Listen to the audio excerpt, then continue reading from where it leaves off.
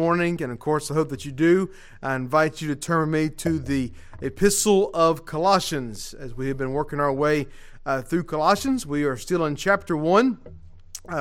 We are now kind of moving away from the introduction / Thanksgiving / prayer that we've been in for the past few weeks or so. I think maybe in the past 5 weeks. I think this is week 6 in our time in Colossians, and has been a good time so far, and I'm very excited about the time that we will spend in this great book written by Paul and of course authored by the Holy Spirit. So as we move on from this introduction, last week Adam finished this Thanksgiving and prayer section, and so I want us to kind of start with where he ended, and then we're going to end with where he ended. And so it's kind of a good bookend there in verse 12 and 13. But this is just it's a beautiful passage. I told you as I preached several weeks ago, just looking forward to Colossians, ultimately these next 2 weeks, Colossians 1, 15 through 20, this section here, the preeminence of Christ. One of my favorite sections of Scripture in all of God's Word, because it is just a passage that sings to the joy of Jesus. It is one that just exalts Christ more than almost any passage of Scripture. Just very clearly lifts up the great name of Jesus. And so let's do this. Let's just read from verse 13 through verse 20. Can we do that? Good. I'm glad you agree. So Colossians 1, starting in verse 13, says this: He has delivered us from the domain of darkness and transferred us to the kingdom of His beloved Son, in whom we have redemption, the forgiveness of sins. He is the image of the invisible God, the firstborn of all creation. For by Him all things were created, in heaven and on earth, visible and invisible, whether thrones or dominions or rulers or authorities. All things were created through Him and for Him. And He is before all things, and in Him all things hold together. And He is the head of the body, the church. He is the beginning, the firstborn from the dead, that in everything He might be preeminent. For in Him all the fullness of God was pleased to dwell, and through Him to reconcile to Himself all things, whether on earth or in heaven, making peace by the blood of His cross. I want us to get the big picture of that. Let's pray this morning. Lord, we do thank You for this morning. We thank You for a chance to come again as Your gathered people to Your word. And we thank You, Lord, for this passage that You bring us to this morning that exalts Christ, as we know that all Scripture does. And so help us to see this morning the exalted Savior. We thank You, and we pray these things in His strong and sweet name. Amen.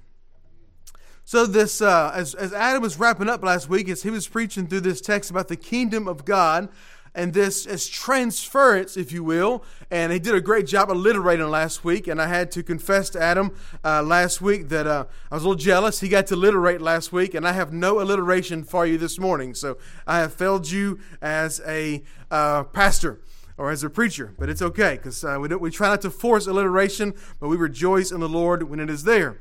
But last week, as we talked about the transference of God's people from the domain of darkness to the kingdom of His beloved Son, as it says there in verse 13, He has delivered us from the domain of darkness and transferred us to the kingdom of His beloved Son, in whom we have redemption, the forgiveness of sins. And so there's two emphases there, one being the Son. So we see as we come into verse 15 in just a second, our text this morning, whenever we see this He is in verse 15, and we're going to see again in, next week in verse 18, and He is, and this very key subject of this whole passage of He. Who is the He? The He is Christ.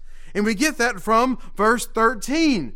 He being the Son, His beloved Son. So this is the subject carrying over to the preeminence of Christ, that we make sure that we know who is the image of the invisible God, who is the firstborn of creation.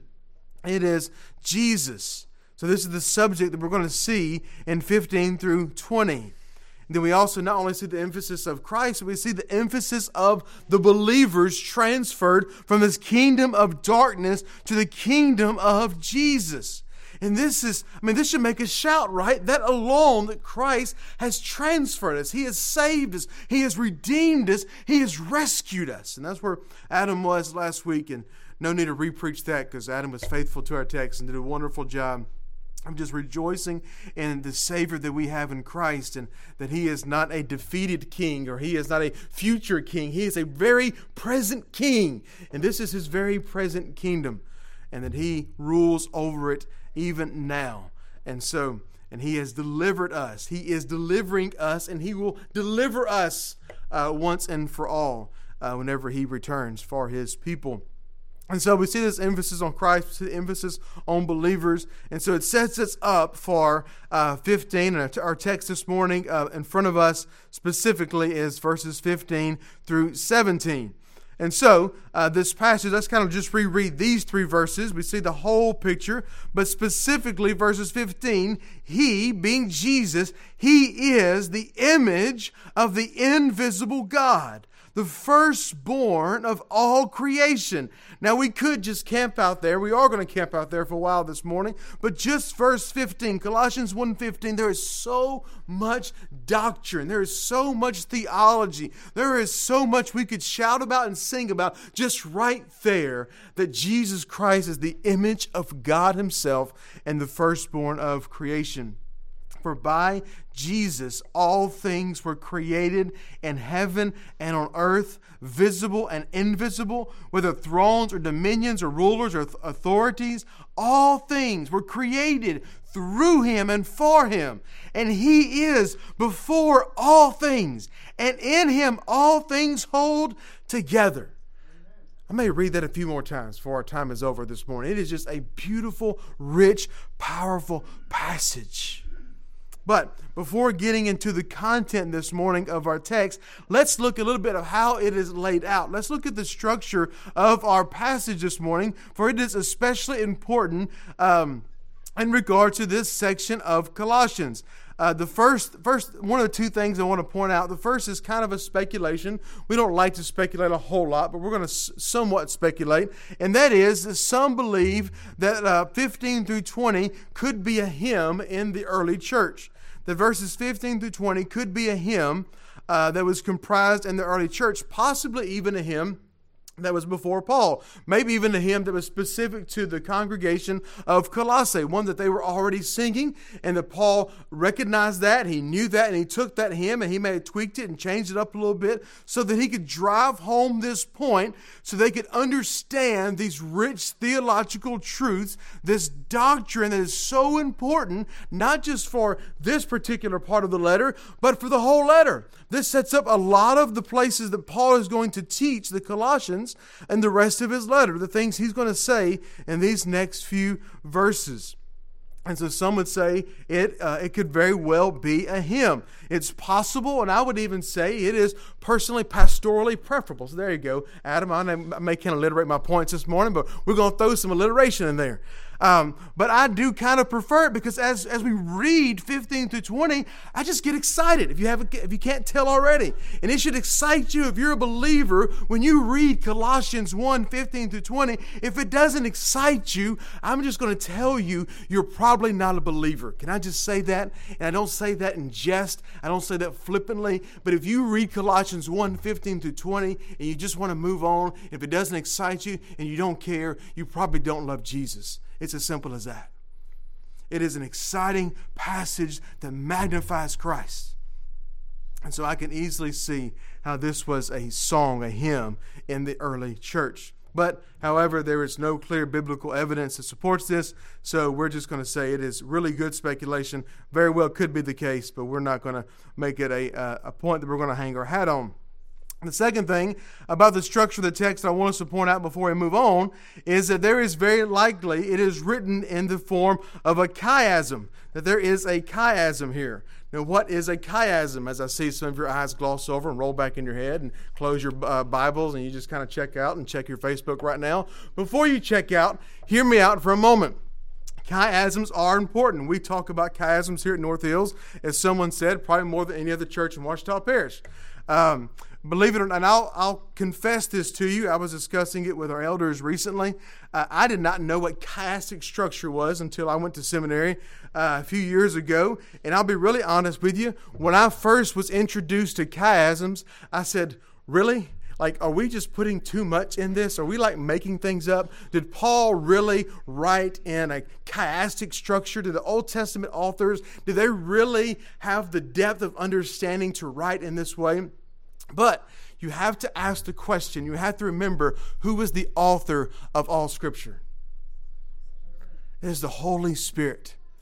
It is the Holy Spirit. Paul is the writer. All of these writers of Scripture are writers, and God inspired them. Whether they fully understood all of the structures and the literary devices that God would use for us to even better understand Scripture, we don't fully know, but we know we can understand and we can see the beauty of God's Scripture. We can understand it and study it so that we can know it better. And as we dive into studying God's Word, we have this literary device, this literary structure known as a chiasm. Now, I can't do it justice to you this morning without dry erase boards and charts and bringing up the screen, and we're not going to do all that, don't worry. But I'm going to give you what I think is a pretty good layman's definition of a chiasm for you this morning. First, I'll give you the actual definition. A chiasm is this. It is a literary structure where parallel elements correspond in an inverted order. A literary structure where parallel elements correspond in an inverted order. So if you remember from your literary days when you were studying poetry and different things, you remember stanzas and A, B, C, D, those kind of things. So it's whenever something follows this order, like A, B, C, D, and then it goes back in reverse order, C, B, A. And so it's this kind of inversion kind of thing. And so we're going to see this in Colossians 1. Here's my layman's understanding for you. It's like a sandwich. You can get behind a sandwich, can you not? Now some of you perked up, right? I understand a sandwich. I'm getting hungry. I get that. What really defines a sandwich? What's in the middle of it, right? You don't go pick out a sandwich by your bread type. You don't pick out a sandwich by what's all the other things. You really what defines a sandwich is the meat. Now, you're going to pick out the bread. You're going to pick out what you want on it. But ultimately, you want a roast beef sandwich, right? You don't go order a lettuce sandwich and put on some roast beef. And if you do, you have problems, and we can help you through that. But ultimately, you go order a roast beef sandwich, and you pick all the other stuff out because it's right in the center. In a similar way, a chiasm, what it's all about is what's in the center. What is it pointing to? It's inverted. It points to a very central truth. So what is that central truth? So as you see here in this chiasm, as you see it's a structure of 1 Corinthians. Some would actually say it's a bigger chiasm starting in verse 13. Some would even see an even much bigger chiasm through the book of Colossians. But the one that I want to point out is really from verses 15 through verse 20. And so, again, I won't get into all the details, no charts and stuff here, but I do want to point out a little bit of it to help us see to what is the driving force of these next couple weeks from verse 15 to verse 20. And so the beginning, you see in verse 15, it says, who is the image of the invisible God? Or he is the image of the invisible God. When you go down to the middle of verse 18, you see again, he is the beginning. And so there's kind of your A. There's these two parallels, if you will. And so you see the top half of this chiasm is, it starts with that Christ is the image of the invisible. And then the second half is that he is the beginning, the firstborn from the dead. We're going to talk about that next week. And so we're not going to break this down in all of its different constituent parts, but just big picture. The first half starts with he is the image of the invisible God. The second part is he is the beginning of the firstborn from the dead. But then the middle of it, it's another sandwich there. If you really can call it the CD and the DC, is this. It says, he is before all things. In him all things are together. And again, he is the head of the body. So you have this sandwich that right in the center of this, and I don't want to lose you, but right in the center of this is, and in him, or in Christ, all things are held together. So the structure of this passage, The structure of 1 Corinthians 15 through 20, and we can do some diving into this. If we were in a teaching setting, we can chart all this out. But what I don't want to miss, just because we're not in that setting, what I don't want us to miss is verse 17 there. That he is before all things, and in him all things hold together. And that is the core of this passage.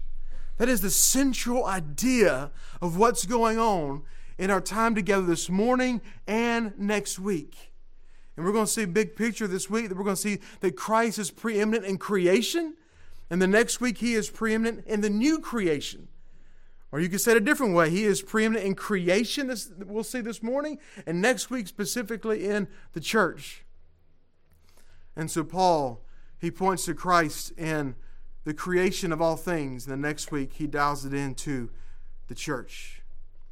So the structure is very important. We can speculate on whether or not it's a hymn, but it's very clear the structure of this points us to the central truth that all things are held together by Christ, both creation and the new creation, both the created order and the church itself, the people of God.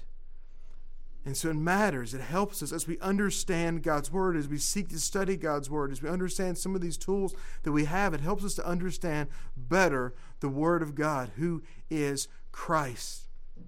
At the center of this chiasm is the centrality of Christ. So, the thrust of this whole section that we'll look at today and next Sunday is that in Christ all things are held together. The Spirit has inspired such a rich way to demonstrate this wonderful and beautiful truth. Let's look at now this passage. Two primary parts that we just alluded to. Verses 15 and 17 being this first part. Verses 18 through 20 being the second part that we're going to look at next week. Both signified there by that phrase, he is. You see in verse 15, it says he is. And then verse 18, he is. So you see this distinguishing section there. And that first half is focusing on Christ's role in creation. And the next week we'll see Christ's role in the church. Well, three things for us this morning to guide our time. The first of which is this. It's that Christ is, because it's defined by he is. So he is what? This morning, the first is this. Christ is the image of God. Christ is the image of God. It says there, verse 15, Colossians 1:15, he, Jesus Christ, is the image of the invisible God, the firstborn of all creation. Well, the Greek mindset of image, because we've got to kind of understand what image is, was a representation of something much larger. The image was a representation of something much larger. An example that was often used and kind of to understand how the Greeks understood this concept of image was they would think of cosmos. That the cosmos were an image of something much larger. There was a picture there where they could look to the skies and they could understand there was something much larger at play in the universe. The Greek word here is the word that we get icon from, akon. And we get icon from it. Paul uses it elsewhere, and you don't have to turn there, but 2 Corinthians 4:4, where again he says Christ, who is the image of God. Who is the image of God, the icon of God. Now, we need to be careful, right, in our 21st century thinking. Every time we kind of walk through New Testament writing and we seek to understand, we have to be careful at times. And sometimes we think of things differently in a different way than maybe the original audience of Colossians would have. So we got to be careful of this term icon. We think of icons a little bit differently. If I ask you who the icon of Westerns were, you would say, I heard John Wayne, right? John Wayne's a Western of icons. Martin Luther King, the icon of civil rights. Martin Luther, the icon of the Reformation. These men represent something, but they are not the full embodiment of it. So Jesus is an icon. He's a representation of God, but he is the full embodiment of it. He is more than just what we think of as an icon today. He is the full embodiment of God. He is the image of, He is the full embodiment of the invisible God. Christ does not just represent God, He is God. Go with me to the book of John. A couple passages there. John chapter 1. You can't talk about Christ and creation and not look at John chapter 1. John 1, starting in verse 14. And the Word, who is Christ, and the Word became flesh and dwelt among us. And we have seen His glory, glory as of the only Son from the Father, full of grace and truth. John bore witness about Him and cried out, "This was He of whom I said, He who comes after me ranks before me, because He was before me. For from His fullness we have all received grace upon grace. For the law was given through Moses, grace and truth came through Jesus Christ. No one has ever seen God, the only God, who is at the Father's side. He has made Him known." So John is declaring that Jesus Christ is coming. And John was born before him physically, but he said, Christ is before me. And He is the full embodiment of God Himself. A few pages over, go with me to John chapter 14. John 14, first 11 verses there. Jesus speaking, "Let not your hearts be troubled. Believe in God. Believe also in me. In my Father's house are many rooms. If it were not so, I would have told you that I go prepare a place for you. And if I go to prepare a place for you, I will come again. I will take you to myself, and that where I am you may also be. And you know the way to where I am going." Thomas said to Him, "Lord, we do not know where you are going. How can we know the way?" And Jesus said, "I am the way, the truth, and the life. No one comes to the Father except through me." He's not a way, He's the way. "If you had known me, you would have known my Father also. From now on, you do know Him and have seen Him." Because why? Because they've known and seen Jesus. And Philip said to Him, "Lord, show us the Father, and it is enough for us." He's a little slow, isn't he? And Jesus said to him, "Have I been with you so long, and you still do not know me, Philip? Whoever has seen me has seen the Father. How can you say, 'Show us the Father'? Do you not believe that I am in the Father and the Father is in me? The words that I say to you, I do not speak on my own authority, but the Father who dwells in me does His works. Believe in me that I am in the Father and the Father is in me, or else I believe on account of the works themselves." Jesus, John the Baptist, or John, affirms the deity of Jesus. Jesus affirms His own deity. He does it so often. There is no doubt. Paul affirms the deity of Jesus, the eternal nature of Jesus. There is no doubt that Jesus is not just a representation. He is the full embodiment of God. He is fully God. And as we're going to see, He is fully man. He is the image of God. He is the perfect representation of God. Go with me to Hebrews, just a few books over. We went to Hebrews a while back, Hebrews chapter 1, just the first 3 verses there. Beautiful, beautiful passage. Long ago, and many times in many ways, God spoke to our fathers by the prophets. But in these last days, He has spoken to us by His Son, whom He appointed the heir of all things, through whom also He created the world. So again, there's this picture. The writer of Hebrews is saying that Jesus created the world. He created everything. He is the radiance of the glory of God and the exact imprint of His nature. He's not just close. He's not just good enough. He's not sort of God. He is God. He is the exact imprint of His nature, and He upholds the universe by the word of His power. After making purifications of sins, He sat down at the right hand of the Majesty on high, having become as much superior to the angels as the name that He has inherited is more excellent than theirs. Jesus Christ reflects the very nature of God in every way. For Jesus is God. As one author says, these images of the Creator do not merely represent or help us visualize God. Rather, they actually make what is hidden in God concrete and knowable, so that we may know and enter into fellowship with God. God is not an impersonal, disconnected God. He has made himself known to his people through the person of Christ. He has made himself knowable through Jesus.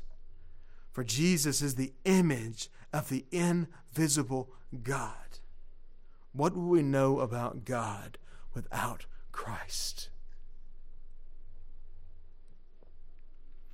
Someone else said it well. To say that Christ is the image of God is to say that in him the nature and being of God have been perfectly revealed, that in him the invisible has become visible. But this is amazing. Guess who else was made in the image of God? Anybody want to guess? I'll let you cheat. You can go to Genesis chapter 1. Flip over. Genesis chapter 1, verse 26.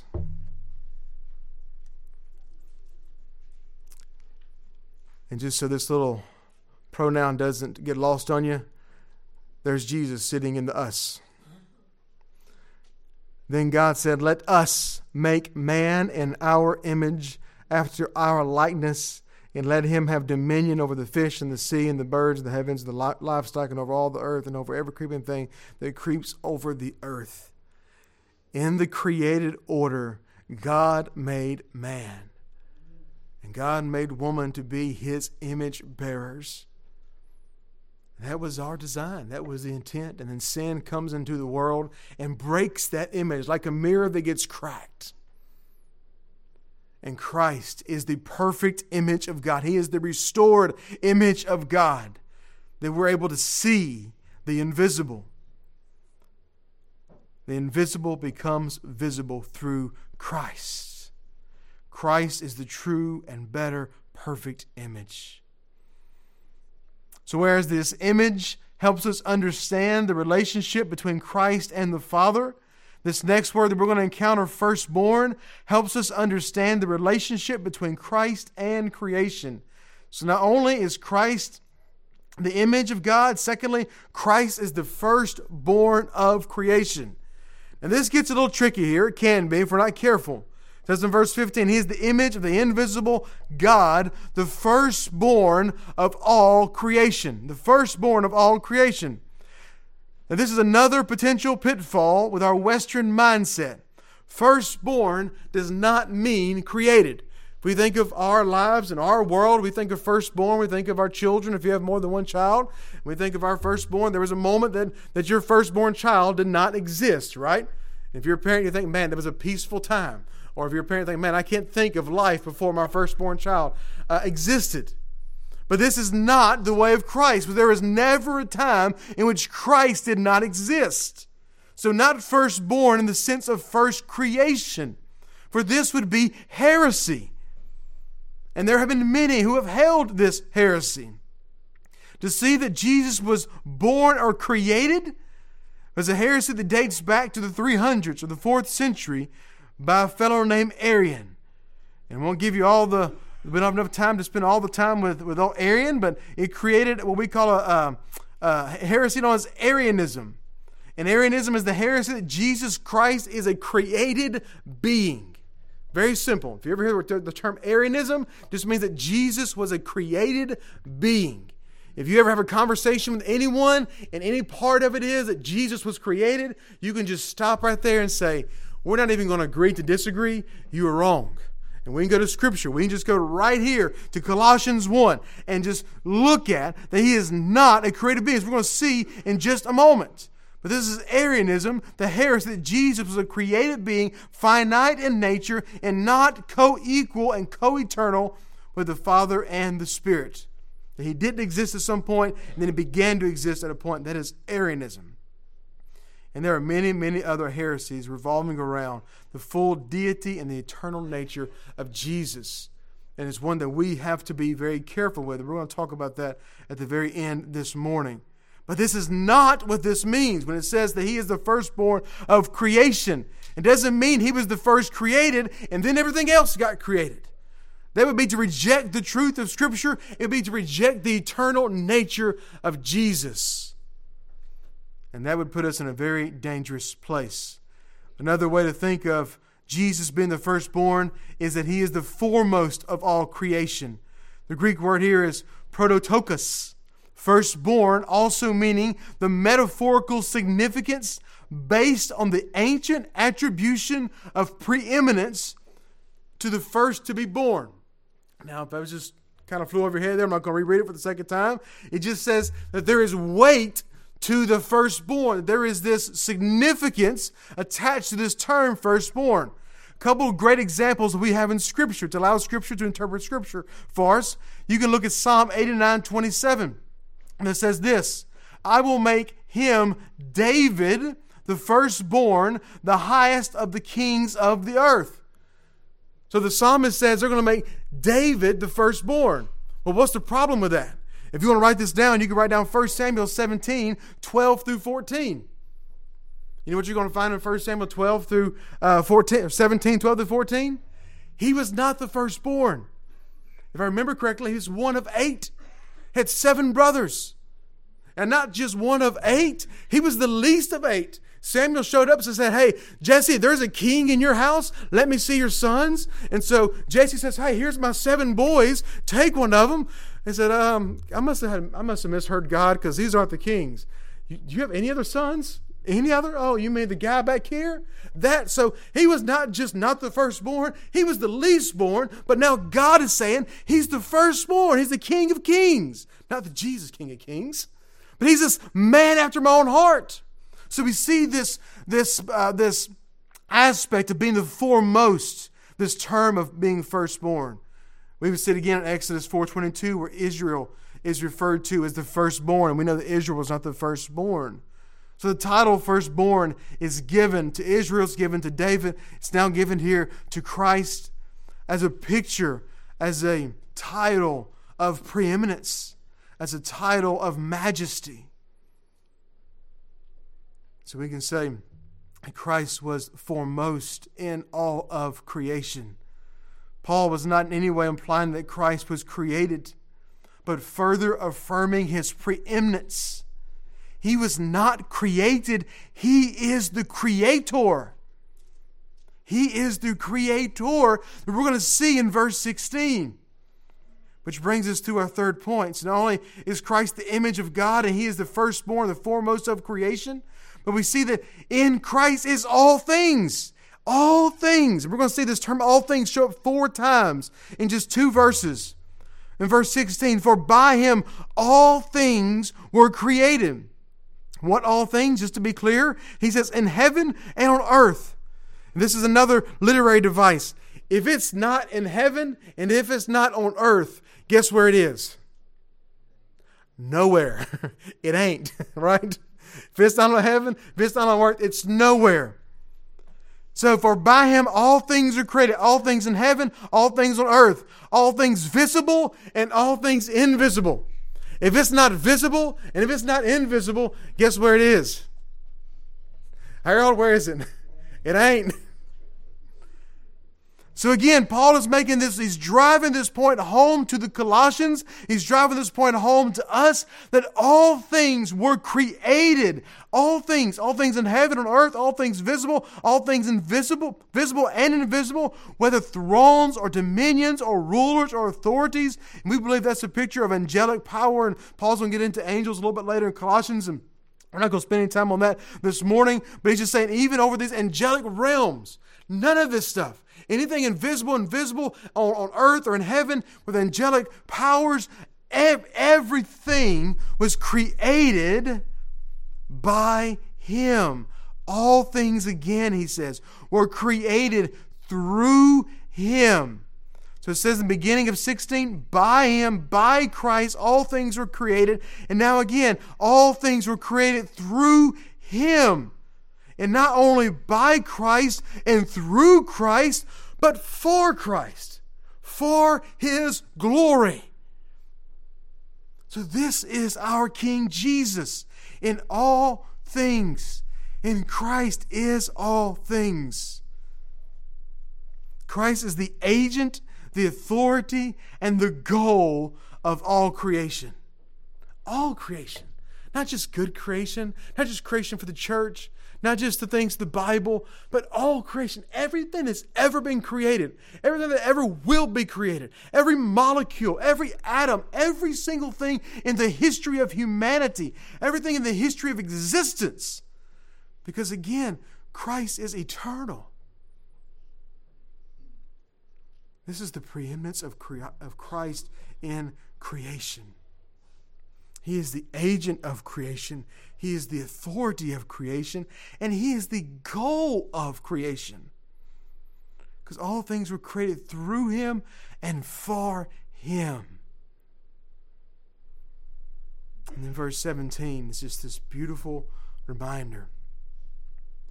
It says, and He is before all things.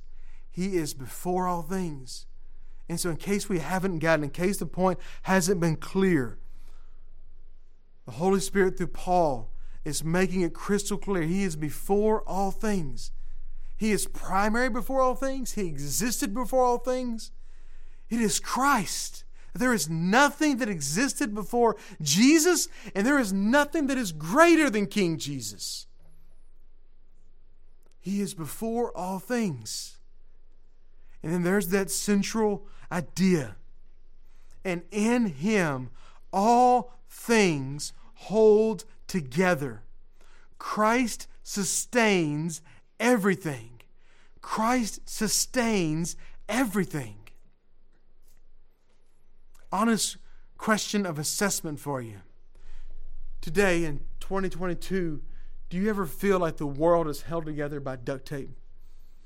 Do you ever read the news, read your Facebook feeds, your social media stuff? Do you ever, if you read the newspaper still, or just in your own life, you feel like your life is held together by duct tape, by J.B. Weld,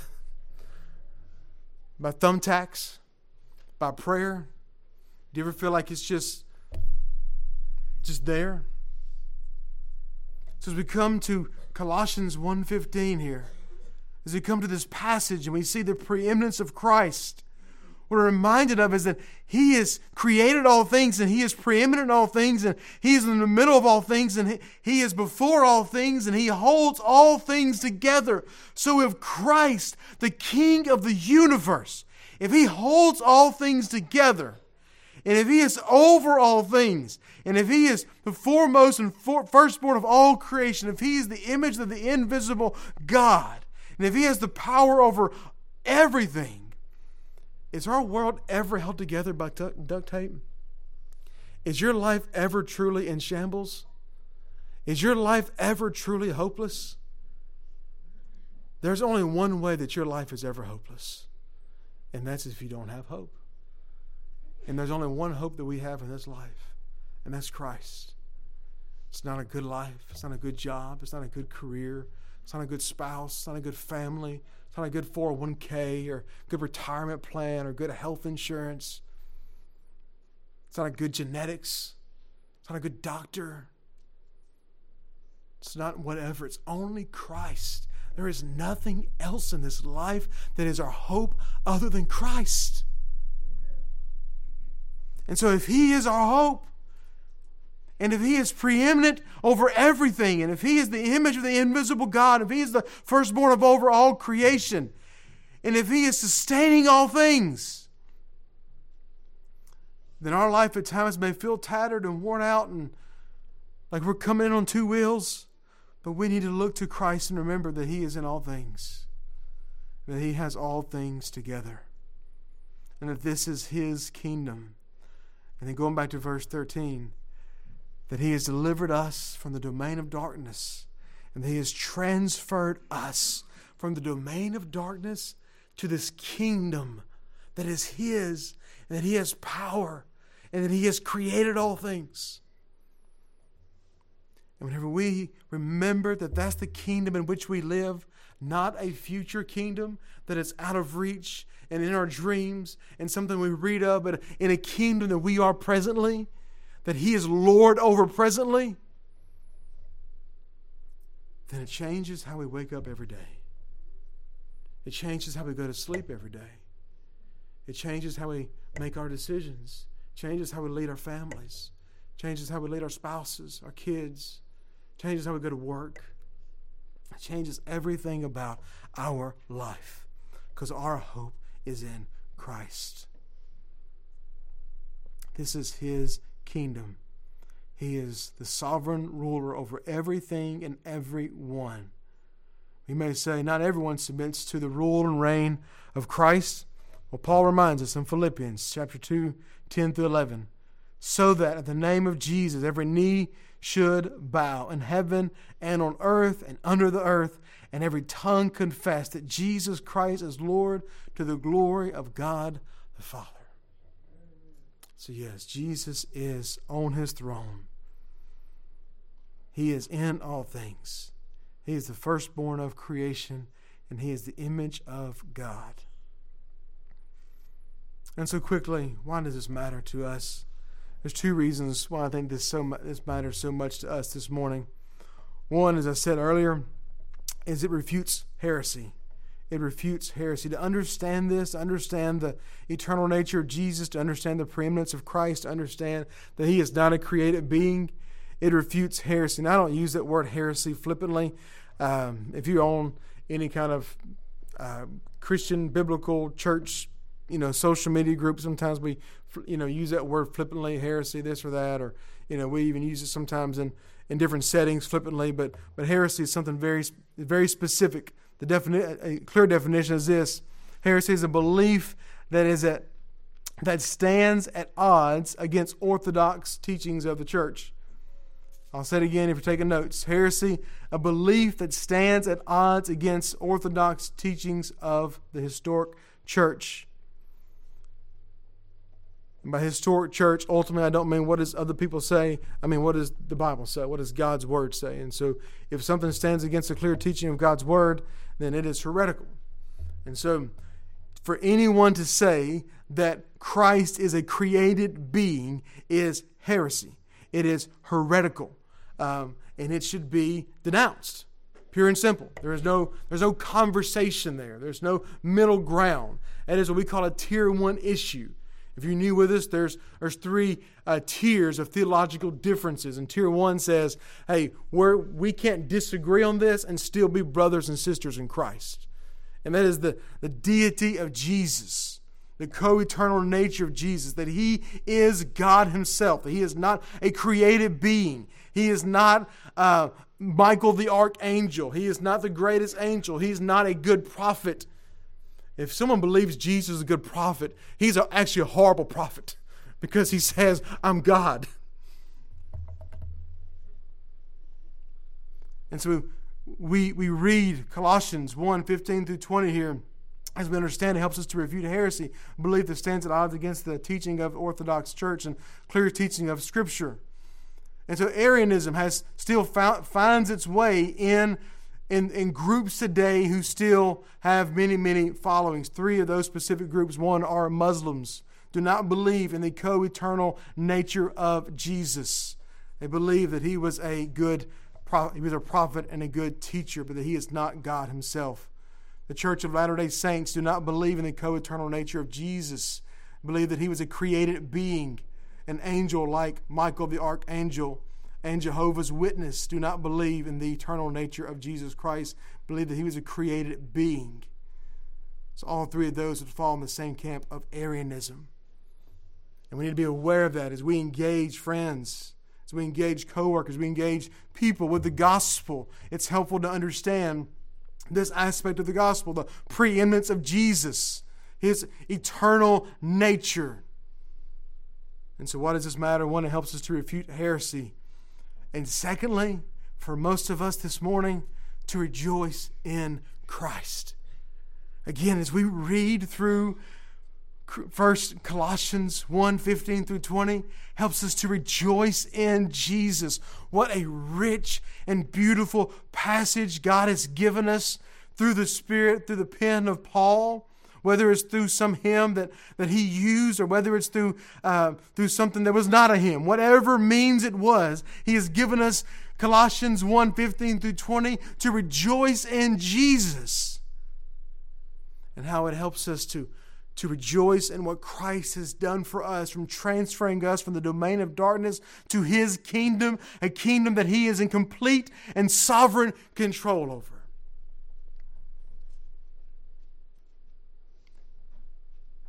And if you can't rejoice over that, then this morning I would encourage you, as we close our service and as we look to Christ, even in our communion, as we sing again, I would encourage you to ask Jesus to change your heart. I would encourage you to look to Christ and repent of your sins and say, Jesus, I don't have this joy. I can't read Colossians chapter 1 and get excited. And I want to be excited. Because only Christ can give us a new heart. Only Christ can give us a heart that rejoices in Him. And then next week we're going to see the second half of this beautiful passage, how He's not only preeminent over creation, but how He's preeminent over the church.